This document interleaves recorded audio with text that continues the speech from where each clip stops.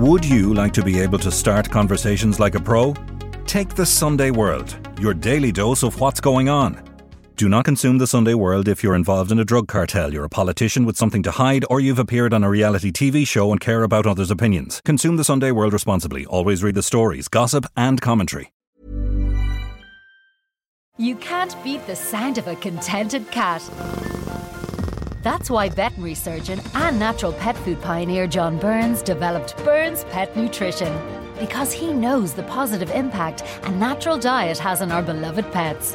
And our premium cat food is designed to satisfy even the most finicky eaters. For natural, no nasty, wholesome recipes, choose Burns Pet Nutrition. Available from veterinary clinics and all good pet shops across Ireland. Ryan Reynolds here from Mint Mobile. With the price of just about everything going up during inflation, we thought we'd bring our prices down. So to help us, we brought in a reverse auctioneer, which is apparently a thing. Mint Mobile Unlimited Premium Wireless. How to get 30, 30, bit to get 30, bit to get 20, 20, 20, bit to get 20, 20, bit to get 15, 15, 15, 15, just $15 a month? Sold! Give it a try at mintmobile.com/switch. $45 up front for 3 months plus taxes and fees. Promo rate for new customers for limited time. Unlimited more than 40 gigabytes per month. Slows full terms at mintmobile.com.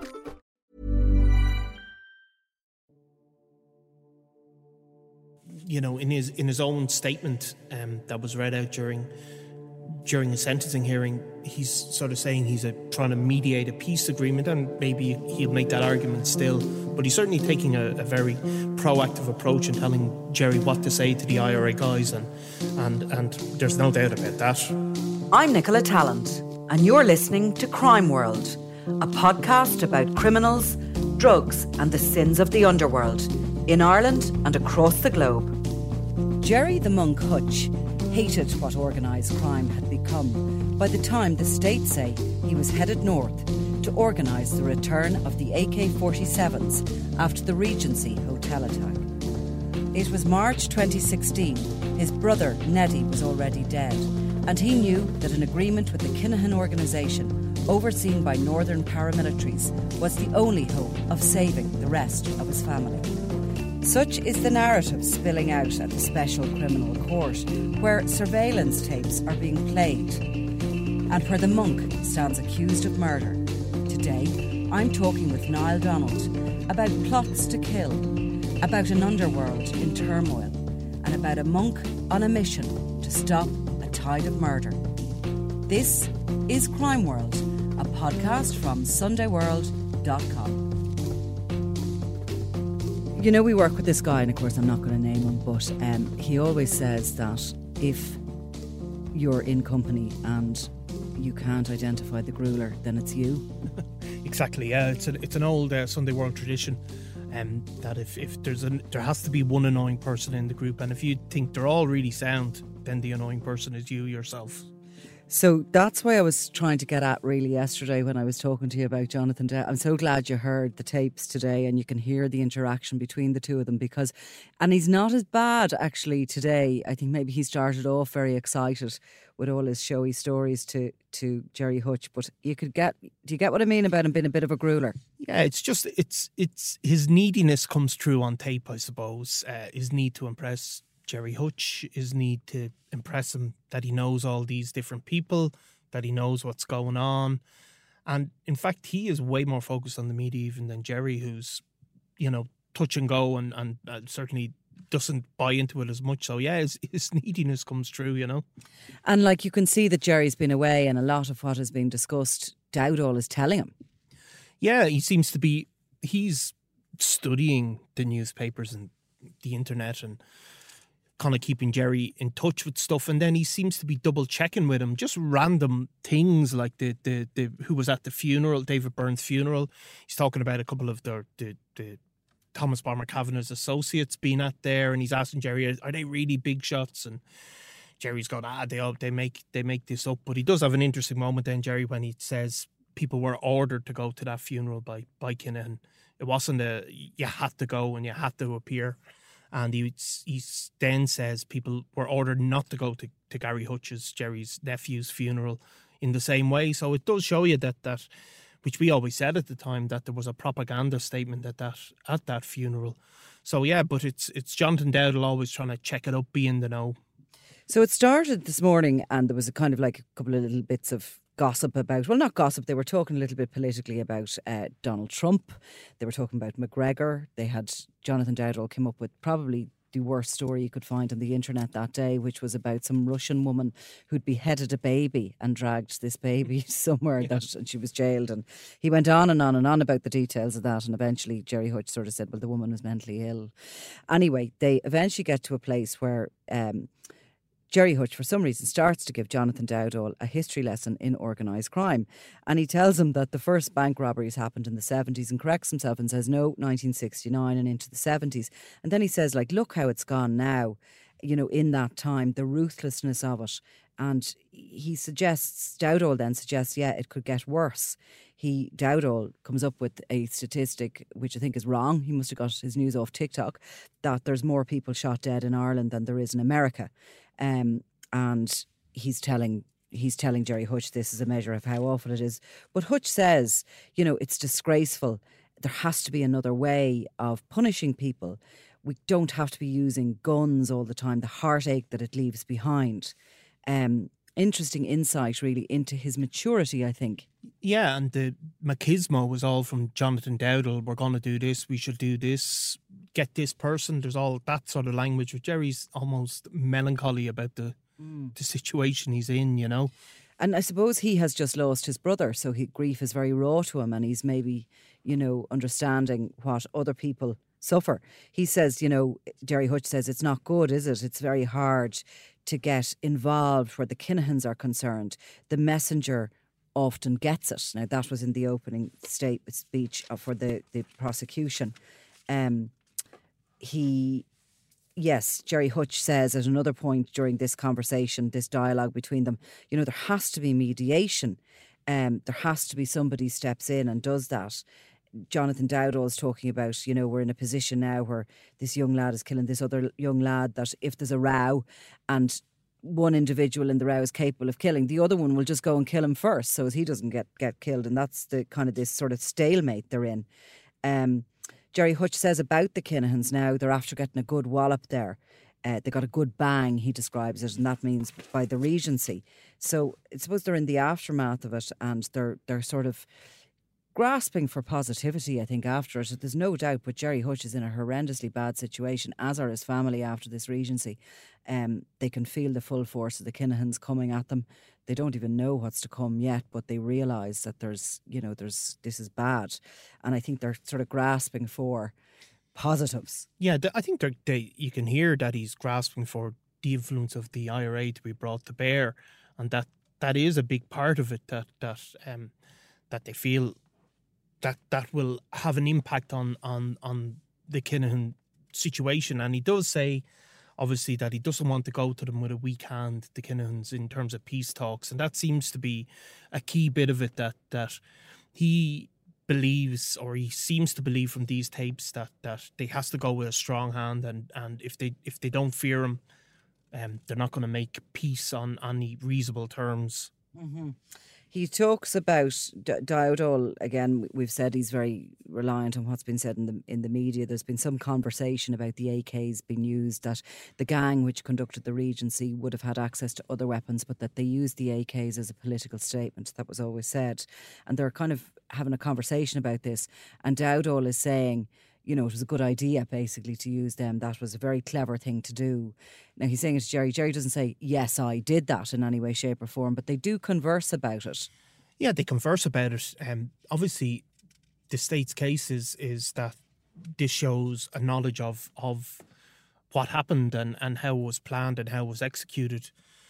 However, like, it does also, Jerry, he's not very definitive, is he, in terms of what he says? He's more likely to give an opinion than to confirm a fact. So mostly it's Jonathan Dowdall speaking and trying to nail down what's happening and what's not. And Jonathan Dowdall sort of says to him that, you know, the kind of the general narrative is that, you know, these Kinahans had got too big for their boots, that the Hutch organisation were ordinary, decent criminals, and that's basically how people are thinking.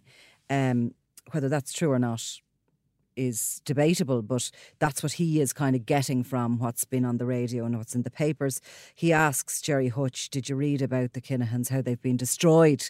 This is 2016, bear in mind it took a long, long time for them to be sanctioned after that. But he says to him, I believe I read that they were responsible for 90% of the drugs in the country, but that there's a drought now, they can't get anything in. And Jerry Hutch then refers to how he spoke to a journalist and made a statement in relation to 200,000 that was paid, that this money that was paid. Now, clearly from what I got from it, they're pushing for him for more money. They're looking for more money at this point in time. And he's released this statement through a journalist saying this has been paid. Yeah, so in the aftermath of the Regency, a statement was released on behalf of the Hutch family, is what I remember it being said, that Jerry had that terms had been agreed between before Gary Hutch was killed, that the Hutches would pay over 200 grand. Gary would be allowed to live, but he would be removed from the Kinahan organisation. And in the aftermath of the Regency, a statement was released in one of the Sunday newspapers saying, from the Hutch family, as it said, not from Jerry Hutch in particular, but here you hear the provenance of this and where this actually came from. Yeah, exactly, because I mean it was peculiar at the time when it came out. It was, if you remember the book Blood Feud that was written by the Kinahan side, that was one of the really disputed facts, that they said they never received money, and that was always one of the big points of controversy. But look, at least we hear now where that statement is coming from. And Jonathan Dowdall goes on to ask Hutch, did he hear the story, or did he read the story about what does he think of it, that the Kinahans are approaching people in prison and they're looking to get Hutch blood. Hutch says he didn't hear of it, basically. But he says that he believes that they're basically on their guard and that they won't be kind of making a move because the police are all over them, basically. That's what he seems to feel, that there's almost a safety at that point because there's so much heat on them. Yeah, and then he comes back to saying, Jerry's obviously talking about that he's been approached by 3 people in the last week, I think it says, who have told him they've had contact with the Kinahans, but they want nothing to do with it. And this is obviously, then there's a big discussion about how somebody was asked to set him up in the Coolock area. He's not named, but he's lives near Mago, is what is said. Mago Gately, a known associate of the Hutches, and there's a big discussion then about Jerry, where he says this guy is asked to, how does he describe it? Put him in a spot, rather than set him up, and then he tells Jonathan Dowdall how the Kinahans have been handing out pieces, basically, which is guns to guys in Coolock. I mean, they would have had a sort of a franchise wing there, I suppose. And he says there was a bit of trouble with some traveller gang and that they gave out these pieces to them. So he's basically saying he can't go over there now. Your man has told him and said he wants to wash his hands. And he also mentions a guy called Matthew Dunn, he says approached him and said he's washing his hands of the whole feud. Matthew Dunn would have been one of Daniel Kinahan's very closest associates at one stage and would have spent a lot of time with him in Spain. But Jerry's still saying, I can't go back there. Even if your man has told me that he's not going to do anything, he still can't go back there. So you can see that kind of net closing in on him through the criminal underworld at that point, and how he's finding it stressful, I think it's fair to say. And I almost took a wider thing on that now, I can't go back. Was he also saying, because they had previously been discussing this money and how, if they looked for more and you paid them again, that you'd end up being weakened and stuff. Is he saying now, I can't go back, that he has no way back out of this feud? I don't know if he was saying that because maybe he was now, because it's very hard to hear now. That's the other thing, or to, there's a lot of half sentences and there's a lot of nicknames and, your man up the road type of thing. But he certainly says at that point that he doesn't want to go to the Kinahans with a weak hand. I mean, that seems to be, that's what the state have said. That is this motivation for going up north, for in getting these dissident groups involved, is to be able to go to the Kinahans with a stronger hand and ultimately bring it to an end. Now, I would have thought that conversation, that was a really robust conversation. I mean, that really was much more so than yesterday's as regards the kind of the Regency, the row with the Kinahans. You know, it's sort of, it's not placing anybody at that hotel that day that David Byrne maybe was murdered, but it's kind of like both of them clearly are very much embedded in this row, in this feud, and they're trying to, well, certainly Hutch is trying to make his way out of it, and Dowdall is trying to be his advisor as such. They go for lunch and then they get back in the car. And the minute they get back into the car, they start talking about, they've obviously over lunch perhaps had this, you know, continued this discussion. We can't hear that obviously, but they start talking about these 6 names they have for Neddy. Now, Neddy is the monk's brother who was murdered days after the Regency. And Jonathan Dowdall says to Hutch, well, I'll give them names to them. So in other words, they seem to be having this discussion that Hutch talks about he's done favours in the past for people who are these people he seems to be meeting in the north, and he's done favours and maybe given them money, and now it's time that he's looking for a favour back, and you know, will they do that? And they're going to give these names, furnish these names to these guys in the north. Yeah, they kind of have a discussion about how to approach these IRA figures, what to say, who's going to say what, and Jonathan Dowdall is certainly pushing Gerry Hutch to take a certain approach. You know, he's basically saying, tell these guys what it's up to them. And he says at one point, then you, Jared, you sit back and let them fucking do it, basically. Yeah. So Jonathan Dowdall is you know, he's not taking a passive role in this conversation. He's taking an active role about how this is how you approach them to get what you want done. Obviously, this is, you know, in his own statement that was read out during a sentencing hearing, he's sort of saying he's trying to mediate a peace agreement, and maybe he'll make that argument still. But he's certainly taking a very proactive approach and telling Gerry what to say to the IRA guys, and there's no doubt about that. And almost at one point, I think, trying to rile him up, he's kind of saying to them, people could die in a day, you know, and that they're being too slow. And he's talking about, you know, they haven't sort of, I don't know whether these meetings, they've tried to organise them in the past or whether they're trying to get them active on something, but this is moving too slowly for him. Gerard Hutch then says, he talks about that they could go for Johnny in Spain, or certainly his brother back in Ireland. They could go for him tomorrow, we could kill him. He makes this sort of flippant almost remark. Now, you got Cunningham, because I didn't, and I just didn't hear Cunningham, and I thought was that Johnny Keogh, who would have been a local from the North Inner City who would later be convicted of the murder of Gareth Hutch, but you believe that to be Cunningham he's talking about there. Yeah, I mean, John Cunningham was Christy Kinahan Sr.'s kind of best friend, really, closest criminal associate. He'd obviously served a lengthy sentence in Holland for drugs offences, and he'd also been a very famous armed robber. So John Cunningham would have been a contemporary of Gerry Hutch's one way or another. They would have all grown up in similar circles. Now, Gerry Hutch says at one point they're talking about basically, you know, putting pressure back on the Kinahans, and he says, I could go to war and kill his brother tomorrow, about John Cunningham's brother.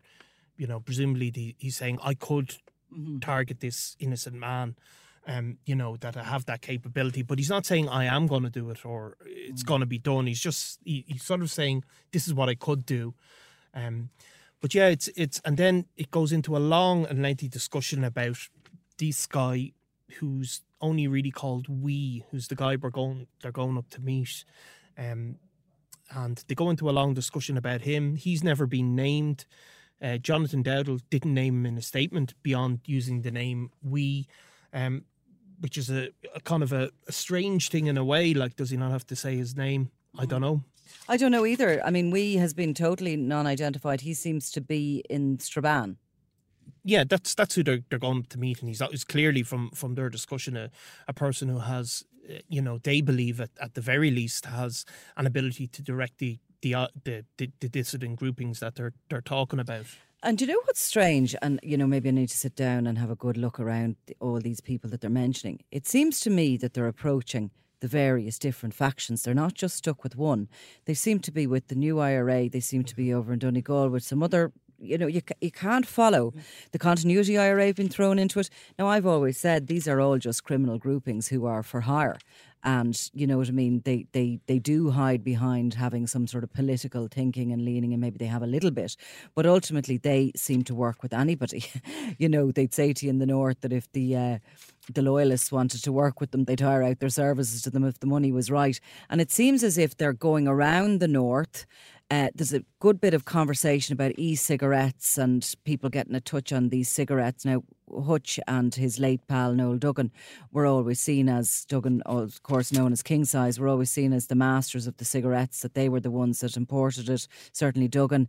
And then all the paramilitaries would have got a little touch on it. They got money out of that and they got some cigarettes to sell. And, that seems to be part of the conversation. And he seems to be going around these various groupings for meetings with them to shore up support after all these years of paying them. Yeah. This is how I'm reading it. Well, I mean, yeah, actually totally agree with you. It's very unusual because and they're classified as such, like the continuity IRA are very different than the new IRA and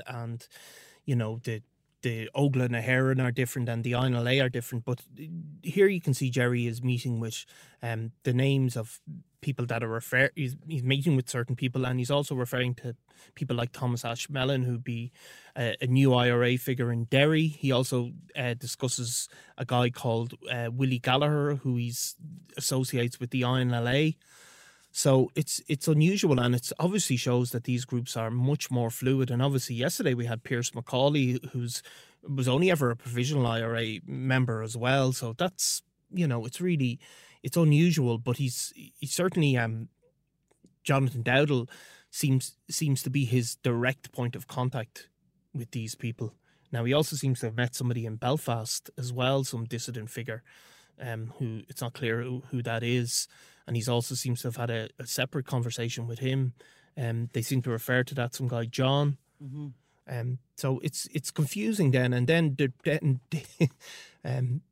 Jerry is obviously, Jared, of course, as he's always seems to be called by people. And we always called him Jerry.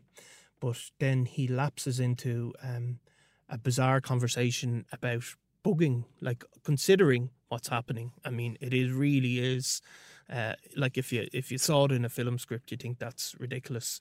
But they lapse into a whole conversation about bugging, and then as a 59-year-old man, as I think it is, he has a whole senior moment about a man of that age trying to handle this mobile phone and the sat navs and. We won't judge him for that one because we've all been technophobed. I'm totally with him on that. The bugging conversation is quite simply like something from a Tarantino movie. Yeah. It's actually Jonathan Dowdall says to him, "Here, Jerry, would you ever think of getting one of those scanners that can find bugs?" And he goes, no, I wouldn't, because you can't just use them. You need a man with them to come and use them. You need an expert to use them. Yeah. Which I would think as well now, but then I'd say myself and Jared Hutch are at the same level. Same technological level. I think so. There's also a discussion then about, how do you could beat the bugs by just turning off all the power in your home, which seems really unlikely, does it? It does. That was actually Jonathan Dowdall, the younger man, who suggested that. But yes, it does seem. And Jared says, how would they have your house bugged? And they kind of have this conversation like, I might have with my mother about this, with that level of knowledge between the two of them. But it's just ironic that here they are being bugged and the conversation is being played in the special criminal court as they're talking about there's no point in getting those bug scanner things because, sure, they don't really work without an expert with them.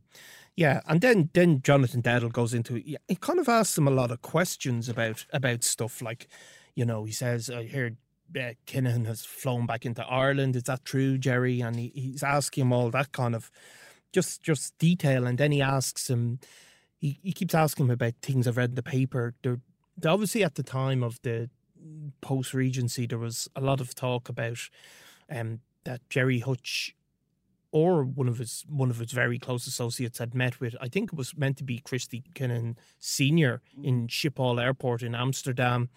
And that they'd had a kind of a discussion at that point and come to a deal. He asked, Jonathan Dowdall asks him about that, and Jerry gives it a simple answer of no, that's bollocks.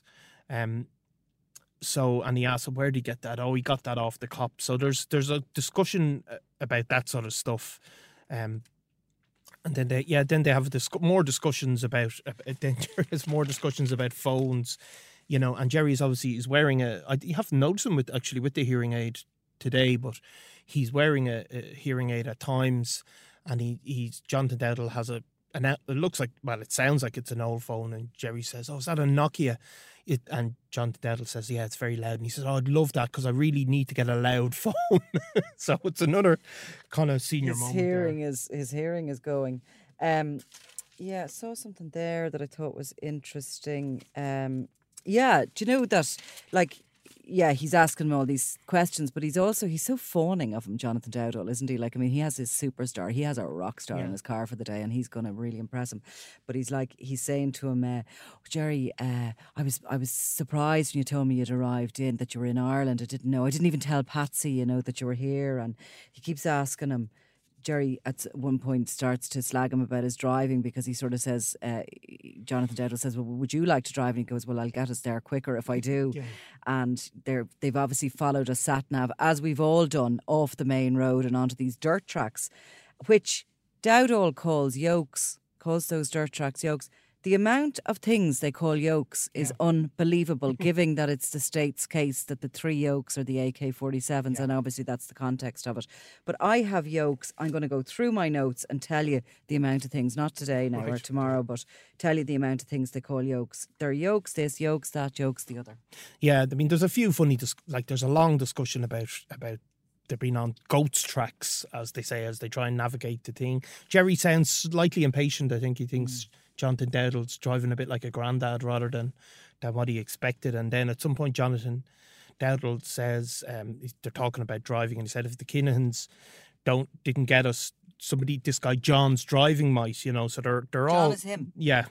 Sorry, Jonathan Dowdall calls himself John. He obviously likes that. Yeah. No, you see, that's him again. He's real kind of like, he would blow with the wind, Dowdall, I'd say.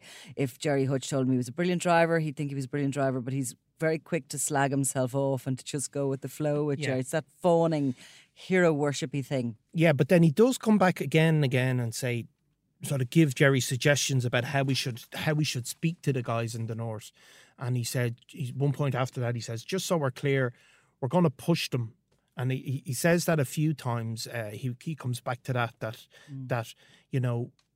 that he's trying to tell Jerry how to push it, to say it, to be direct. And he says that a number of times in different contexts. He actually asks Jerry, should he be at this next meeting or should he get up and leave? And Jerry says, no, stay and push what needs to be pushed. Yeah. And he comes back to it later and says, so just to be clear, we're going to push this. Yeah. And what they're pushing is basically targeting people. Kinahan's trying to push back on them and perhaps giving these names of these guys who had killed Nettie. Now, they come on then, Jonathan Dowdall makes another dramatic suggestion, as he has done. Bear in mind that he has suggested that a bomb is put under Trevor Byrne's mobile home, that Bomber Kavanagh's wife is kidnapped. The next suggestion he makes is that somebody sent in to Barry Finnegan's house. He's chosen as the weakling, I suppose, of the Kinahan organisation within the North Inner City to be targeted. Yeah, so, I mean, Jerry says that he wants to ask these IRA guys to knock on a few doors and let them know basically who they are. And Jonathan Dowdall said, who's the ones that would do the most damage for somebody to call to the door? And then Barry Finnegan's family home is mentioned, and Barry Finnegan would have been again one of that core group from the North Inner City that were associated with Daniel Kinahan. He's a cousin of Gary Finnegan, who really would be one of the closest associates of Daniel Kinahan. And then they have a sort of a funny discussion as well, which ultimately proved to be true, where Jonathan Dowdall is asking, do the younger generation do they have any fear of the IRA? And there's sort of a discussion that, after the Ryans, that people just think when they hear the IRA, they just say them fucking Egypts, basically. So there is some recognition that threat, which would have been the ultimate threat at some point in the 1990s or whatever, that doesn't hold as true anymore. Yet they're still going to sort of give it a go because they don't really have any other option, or certainly they have to do something. There is certainly terror coming at them from the Kinahan organisation. a slight discussion about Bernard Dunn, the boxer, and how, he has put himself forward as a possible mediator. But I think Jerry Hutch, he has said, according to Jonathan Dowdall, again, who's reading a newspaper article, that Dunn has said that he'll offer to be a mediator, but he wants to sit down with both sides separately and get their full stories. And Jerry Hutch goes, the gobshite, sort of who's going to give him the story. Yeah, but Jerry isn't biting with, Bernard Dunn he's not going to take massive offence, or he just sort of brushes that off, it's just just dismisses him as what's he got to do with anything, basically. So then there's a discussion then about another guy coming home for the Easter Rising, basically another Republican figure mentioned from Ballyfermot, and Jonathan Dowdall waffles on then about a spectacular that the IRA are going to do or not do. For the Easter Rising, that is. Yeah, we won't name that guy because I don't know who he is yet, but he talks about that, and that's he says at least that's what the newspapers are saying, that they're going to do the spectacular. Obviously, there was a lot of security around that at the time, and there was a threat that they might have done something. He doesn't seem to have any inside knowledge on it, but they talk then about, again, Dowdall brings him to another story, and he says to him, what about those horse people that were there? Do you know who he's talking about there? James Crickmore and Maurice Sines. Yeah. And do you remember they showed up the day in the Byrne house for the wake of David Byrne. Now, they were two significant characters from the UK who were very close associates of the Byrnes. Jerry Hutch says, they're old news, they're an old story. In actual fact, I think they were very significant associates of theirs at the time. And yeah, he talks about they were at that funeral. And there was this strange discussion then in relation to David Byrne's parents, I assume, James and Sadie, who were in the court. Yeah, this is again part of a further discussion about whose doors to call into and who to threaten. Obviously to show that these dissident groups are backing up Jerry, and Jerry's obviously said it has to be people in Dublin, and they discussed this guy, Willie Gallagher, who in court, as it's read out, is described by Jerry Hutch as the main leader of the INLA, and he threatens that it's suggested that by Jonathan Dowdall that he threatens to kill Burns Alfala is how he's described. And Elwyn. So, I mean, it's that's Jonathan Dowdall that brings that up. And again, Jerry doesn't, he's non-definitive about any of that sort of stuff. You'd swear he knew it was being recorded in some of the ways, because he doesn't bite on a lot of things. And it's like as if Dowdall is constantly, like if he actually came back on the discussions with Dowdall about the stuff that Dowdall raises, it would look really bad. But most of it he doesn't, apart from the Regency, as I said to you, the beginning of today's evidence was significant. Yeah, I mean, and he obviously he brings up the John Cunningham one. He says I could kill him, but a lot of the otherwise the stuff is it's Jonathan Dowdall is certainly pushing angles now. Whether it's all, acting the hard man and all of that sort of stuff, there seems to be a bit of that. But, and it's obviously people can have a discussion. I hate that person at work. I'm going to break his legs, and they're not going to do it. It's not a criminal offence to waffle on as if you're a tough guy. But, it's very complicated. And then the other thing, of course, is all of this is, you can hear in the background, the sat-nav. They're mostly in the north, I think. Or do they come back over the border at one point? Or at least they seem to think they come back over the border. I don't know where they are, because they're in these dirt roads, these goat tracks, as they call them. Yeah, and at one point Jerry says, I think we're back in the south now, or I think. So this is all being heard. Whether it'll be admitted, that's another matter. But the radio station is the Nordy one, the Q. Yeah, exactly. Yeah, you can hear the northern accent on the radio, So look, and that's just this morning. So I'm going to go back in this afternoon. I'm going to take some notes, but there's so much to it that it's difficult to possibly, go any further. Maybe it'd be easier to break these up and to do another podcast if the afternoon session is as... Yeah, I mean, it's incredible stuff. I mean, and you also show how unfair life is on journalists, that people talk in half sentences and if only they knew they were going to be in the papers, they'd finish a thought rather than jumping in again. Do you know, interestingly, like everybody in the courts nowadays will use their laptops and they take notes directly on their laptops. And I often do that in court, but then I will sometimes use my notebook as well, old style, because I like to be able to look around. I can't type with my head up, but I can write with my head up. Yeah. And then I can't read my writing back, but that's another day's work. But because the transcript is running on the screen at the back of the court, you're trying to watch it, you know, also listen and take down notes and write. And everybody, even like the really, really good court reporters are finding it difficult. Exactly. So, like, I mean, we're not court reporters, but the people who do it all day, every day, they have shorthand, you know, where they're writing little symbols for words and all. But even they're getting frustrated. But they're all doing it on their laptops now. I mean, I think shorthand is a thing of the past. I mean, the stenographer is there, and the stenographer actually asked yesterday for a transcript because they were finding it difficult to keep up. Now, they are professional people. And I just have to give a little shout out to Sean Murray from the Irish Examiner, because he seems to have got more notes yesterday than any of the rest of us. There's a true professional. There was a funny bit, actually. I did, during the bugging conversation, I did have a look at Jerry, and he had a wry smile on his face. He did break into a smile, as in, that doesn't. I look like an idiot here. That wouldn't be. None of us would like to be caught like that. But well, look, I'll go back in and I'll come back to you on it. But I think for the moment there is plenty there for people to take in, and while walking their dogs. And of course, we've had such technical bloody nightmares yesterday that I was lucky to get the bloody thing out at 9 o'clock last night. I wasn't locked out or locked in or anything, but everything broke on me. My batteries went, the SD card filled up. If only somebody had bugged us, Nicola. We would have been sorted. Right, listen, thanks for that.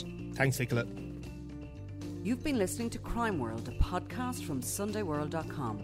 Produced by Ian Mullaney and edited by me, Nicola Tallant. Research assistant is Claude Amini. If you like this show and love true crime, leave us a review, or why not download the free SundayWorld.com app for lots more stories from Ireland and across the globe.